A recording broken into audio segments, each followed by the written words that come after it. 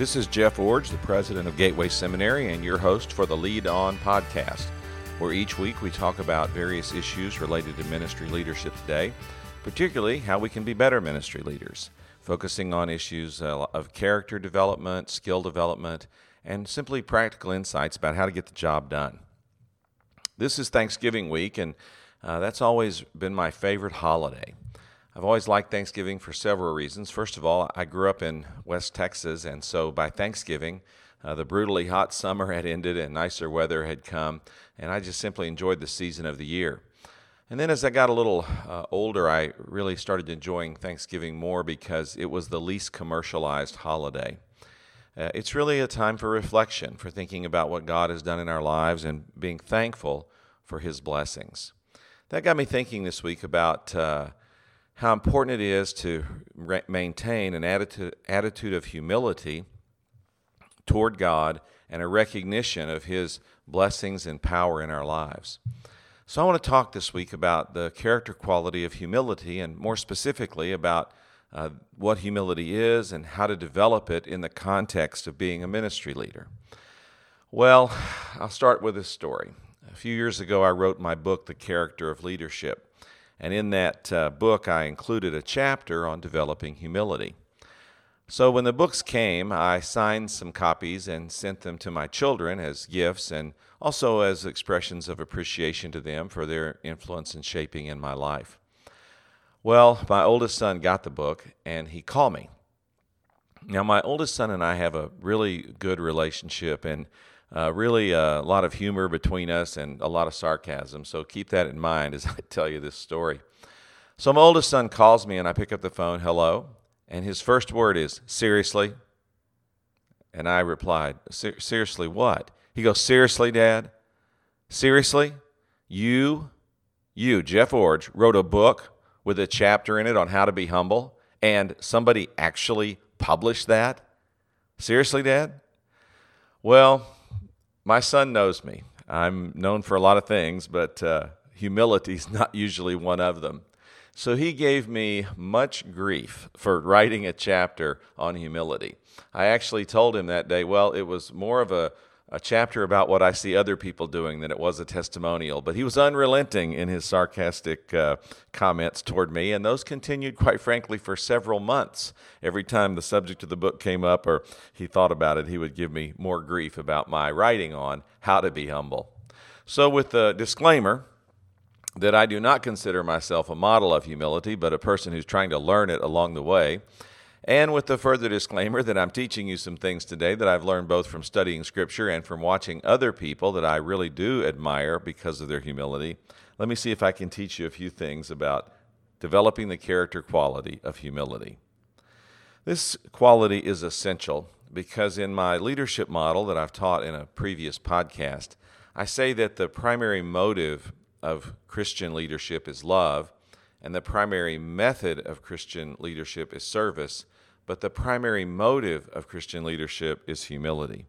And we draw that from Jesus and His example, which is described for us in Philippians chapter 2. The Bible says, adopt the same attitude as that of Christ Jesus, who existing in the form of God did not consider equality with God as something to be exploited. Instead, He emptied Himself by assuming the form of a servant, taking on the likeness of humanity, and when He had come as a man, He humbled Himself by becoming obedient to the point of death, even to death on a cross.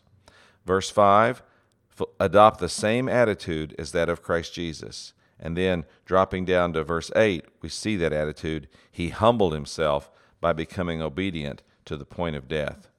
Jesus models the true meaning of humility.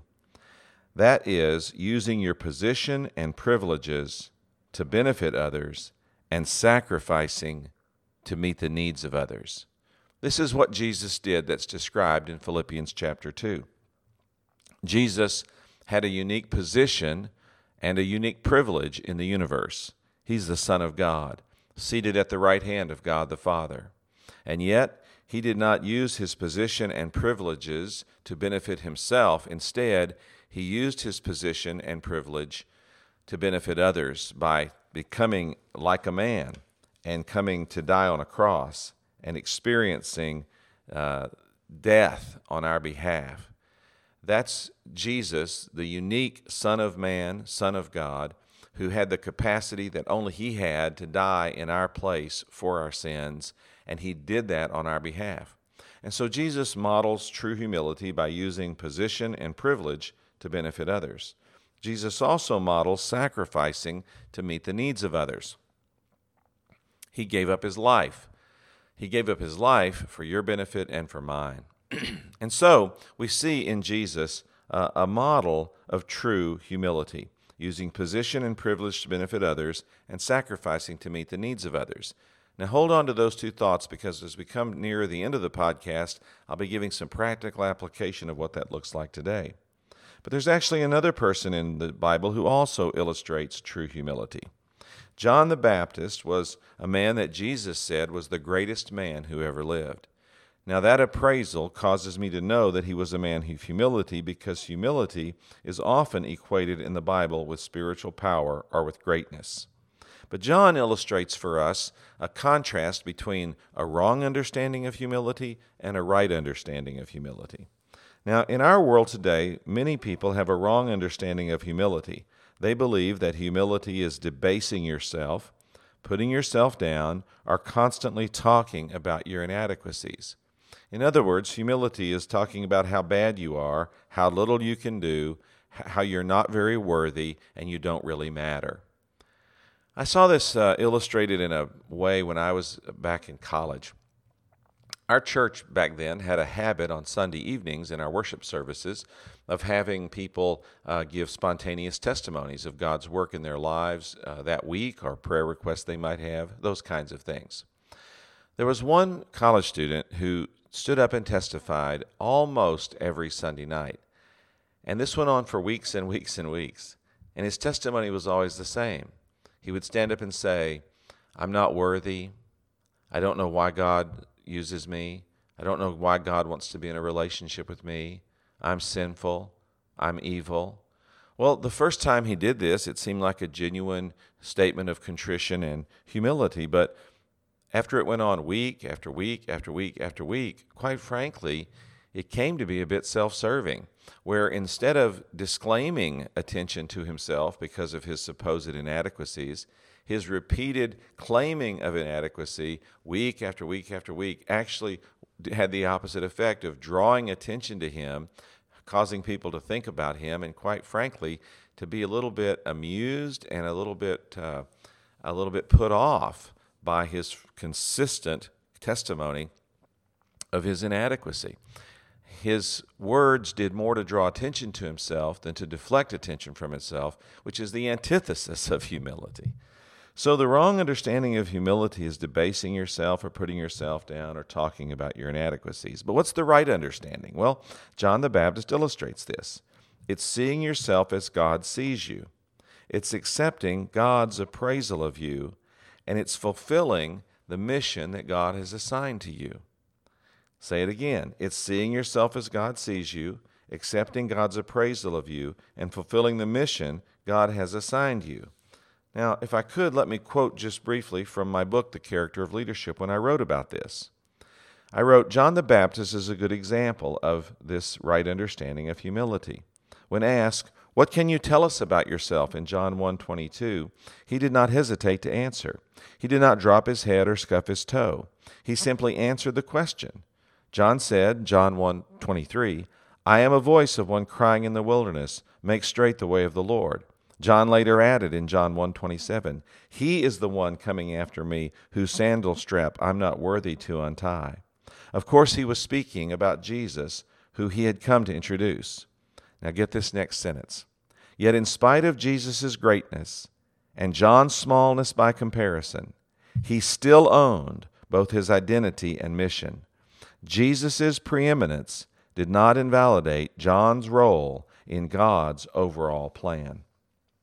True humility is knowing who you are, what God has assigned you to do, and making a decision to live that out in gratitude and submission to God for His plans in your life. So, Jesus models the true meaning of humility, using position and privilege to benefit others and sacrificing to meet the needs of others. And John illustrates true humility as seeing yourself as God sees you, accepting God's appraisal of you, and fulfilling the mission God has assigned to you. Now, the Bible has several reminders about the importance or the value of humility. First, God opposes the proud. In 1 Peter 5:5, the Bible says that very clearly. God resists the proud. Now, that word resist is an interesting word. It means draws up in battle array. God pulls himself up in full attention and with full opposition to a proud person. But God resists the proud, but does what? He gives grace to and works with the humble. Another passage is James 4:10, where it says God exalts the humble. The Bible says, humble yourselves before the Lord, and he will exalt you. And so while some people in our world strive to get ahead at all costs, the Bible says, humble yourselves, and God will exalt you. He'll raise you up. He'll give you the notoriety you need and deserve. He'll make you well known if that's his plan for your life. Another reminder of the value of humility is in Psalm 25:9. God leads the humble. The Bible says the Lord leads the humble in what is right and teaches them his way. Now, every one of us wants to be led by God and to know that we have God's direction in our lives. The means to getting that is to humble yourself, to find yourself on your knees each day asking God for his direction, his guidance, his leading, to ask God to superintend your life, to take over and control your life. And God promises that when we do this, he will lead us. And then the Bible also says that God empowers the humble. In Numbers chapter 12, verse 3, Moses is described this way. He was a very humble man, more so than any man on the face of the earth. And Moses' humility was part of the reason that God empowered him in such dramatic ways to bring about those plagues which crippled Egypt and brought that powerful nation to its knees. So God empowers the humble. And then finally, God's presence surrounds the humble. Notice that God's presence has always surrounded people, not places. In Isaiah 66:1-2, God said, "Heaven is my throne, and earth is my footstool. What house could you possibly build for me? I will look favorably on this kind of person, one who is humble, submissive in spirit, and who trembles at my word." I will look favorably on this kind of person, one who is humble, submissive in spirit, and who trembles at my word. So these are just 5 reminders from the Bible of the value of humility. God opposes the proud, God exalts the humble, God leads the humble, God empowers the humble, and God's presence surrounds the humble. Now then, we come to the crux of the matter, and that is in the context of leadership, how is it possible to develop the character quality of humility? Well, let's start with this seminal insight. In James 4:10, the Bible says, "Humble yourselves before the Lord, and he will exalt you." And in 1 Peter 5:6, the Bible says, "Humble yourselves, therefore, under the mighty hand of God, so that he may exalt you at the proper time." Now, those verses are very significant. They say, humble yourselves. The Bible has a number of one another passages. Things like love one another, care for one another, serve one another, honor one another, greet one another. The one another's are significant phrases or verses in the Bible which help us understand how to relate to each other in deferential and healthy ways. But get this, the Bible never says humble one another. It always says humble yourself. Both these passages I've read say this, humble yourself, humble yourself. And God promises that when we do that, he responds favorably to us as a leader, comes into our lives in a special way, and we have the benefits of humility that I've just previously described. So no one else is responsible to humble you. This is an important principle because I sometimes actually hear people say, well, our responsibility is to humble our leaders, or our responsibility is to keep him humble or to keep her humble. And you simply can't find that in the Bible. Our overwhelming responsibility in the Bible is to lift each other up, to honor each other, to care for each other, to greet and love one another, to be deferential and respectful and uplifting of each other. But when it comes to humility, it's a different phrase. The Bible says, humble yourself. So let me give some examples of how I think you can do this as a ministry leader, drawing from the example of Jesus and the illustration of John and trying to apply that into our contemporary setting. First, the first way you can humble yourself is to intentionally choose to use your position and your privileges to benefit others. The more responsibility you have in ministry leadership, the more privileges you have and the greater the breadth of your position of leadership. Humble leaders recognize the power they have in their position and the influence they have by their privileges. They don't shun those things. They don't say, well, my position doesn't matter, or, oh, these privileges aren't real. No, they really are. A humble leader owns those things and recognizes that God has given them to him or her, not for their personal benefit, but for the benefit of others. I was faced with this decision or this situation a few years ago. When Obamacare was introduced into the healthcare system in our country, of course, it made many changes in many places, and one of the things it did was it really changed how Gateway Seminary viewed giving benefits to its employees.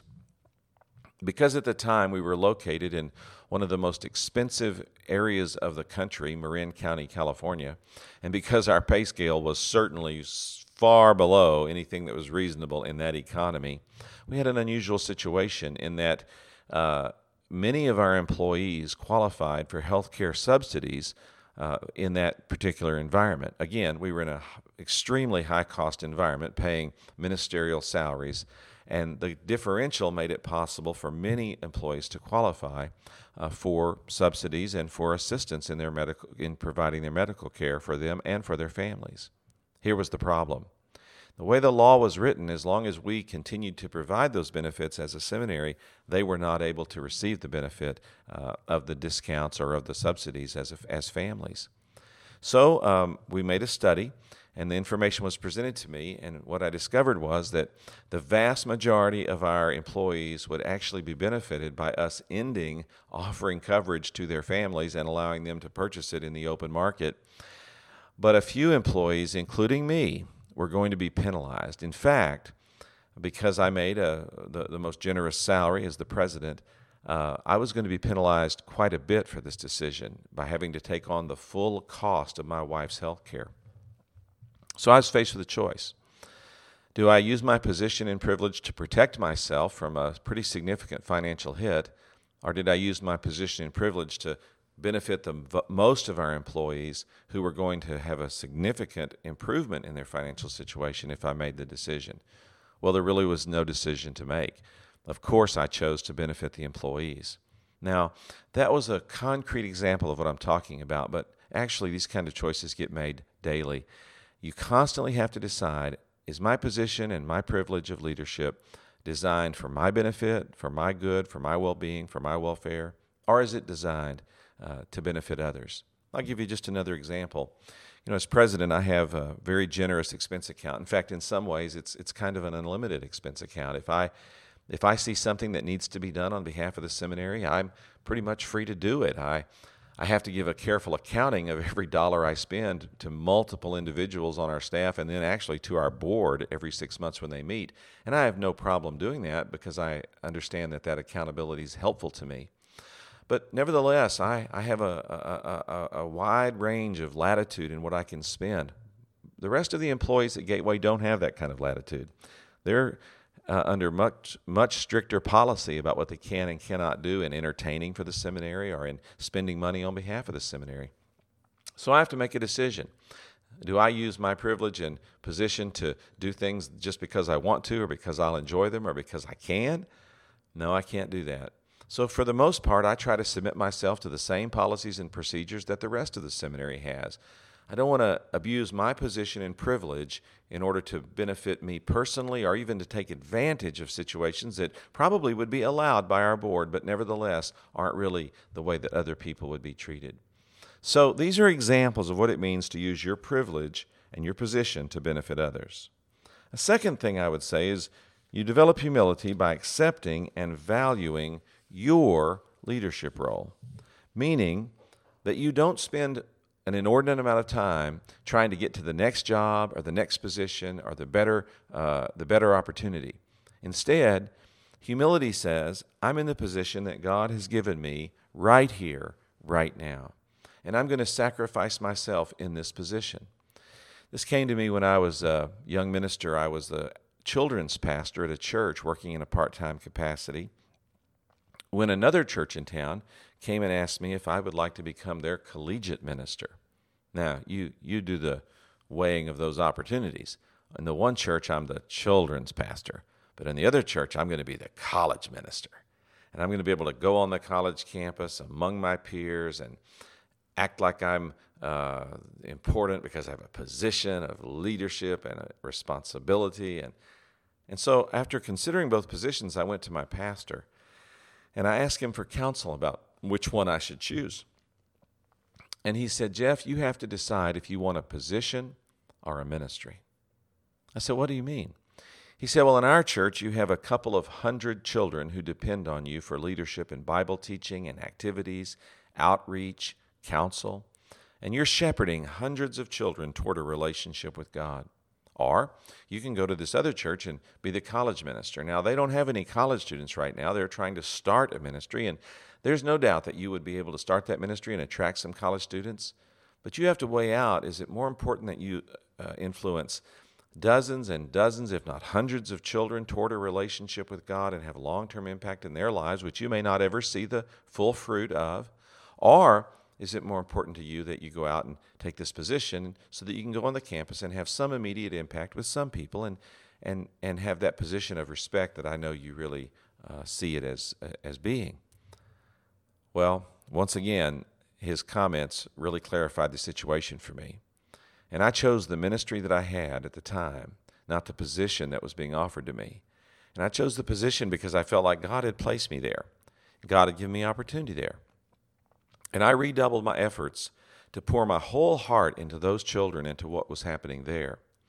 And over the years, I've tried to do this. Whatever position I've had, whether I was a pastor or a church planter or whether I was a baseball chapel leader or in whatever task I found myself, I asked God to put blinders on me and help me work hard in that location, not looking around for what might be better or what might be more lucrative or what might gain greater notoriety, but just to say, God, what can I do here? And put my whole heart and soul into it, and to serve with gratitude and humility toward God, putting a high value on my current leadership role. Well, here's another thing that you can do, and that is express gratitude to people who serve you and who serve with you. Thank you are very powerful words. And saying thank you to the people that work with you is a demonstration of your humility. You know, I'm very privileged here at the seminary to have some support staff who really make my life work. I have an executive assistant who coordinates all the administrative work of the president's office and manages my travel, which is more than a full-time job in and of itself. Then I have assistants that help with the podcast and with other kinds of social media work that I do, and who help prepare the presentations I make when I go out to speak, and others who serve, another person who serves to help with the facilitation of the things we do in our home, the things we do in entertaining for the seminary, and the things we do here in the office to host groups, and all the things that go along with that. All of these people serve selflessly. They serve at really small salaries. They serve because they believe in the mission of the seminary, and I think they also serve because they believe that I'm making a difference, and by helping me make a difference, they can accelerate their influence in the world as well. It's so easy as a leader to think people owe you this kind of service, but they don't. People who serve you and support you and help make you successful, they deserve your gratitude. Now, in most organizations, it's inappropriate to give lavish gifts, and so I'm not talking about that. I'm talking about saying thank you verbally, saying thank you in writing from time to time, and occasionally saying thank you with a coffee gift card or a lunch out, something that says, I notice you, I appreciate you, and I'm thankful for what you do to support me. This also extends to the people who work with us. I'm privileged here to have 4 outstanding vice presidents who are part of our executive leadership team. Those vice presidents serve in remarkable ways to keep our seminary strong. And one of the ways I try to honor them is by always mentioning them in a positive way every time our board meets. I put something in the written report to highlight a success they've had in the previous 6 months or a contribution they've made to the seminary that I don't want to go unnoticed. And I also try at every meeting to mention each of the vice presidents in a positive way so that the board continually hears me reinforcing their value to the organization. And the VPs hear my words and read my words as well.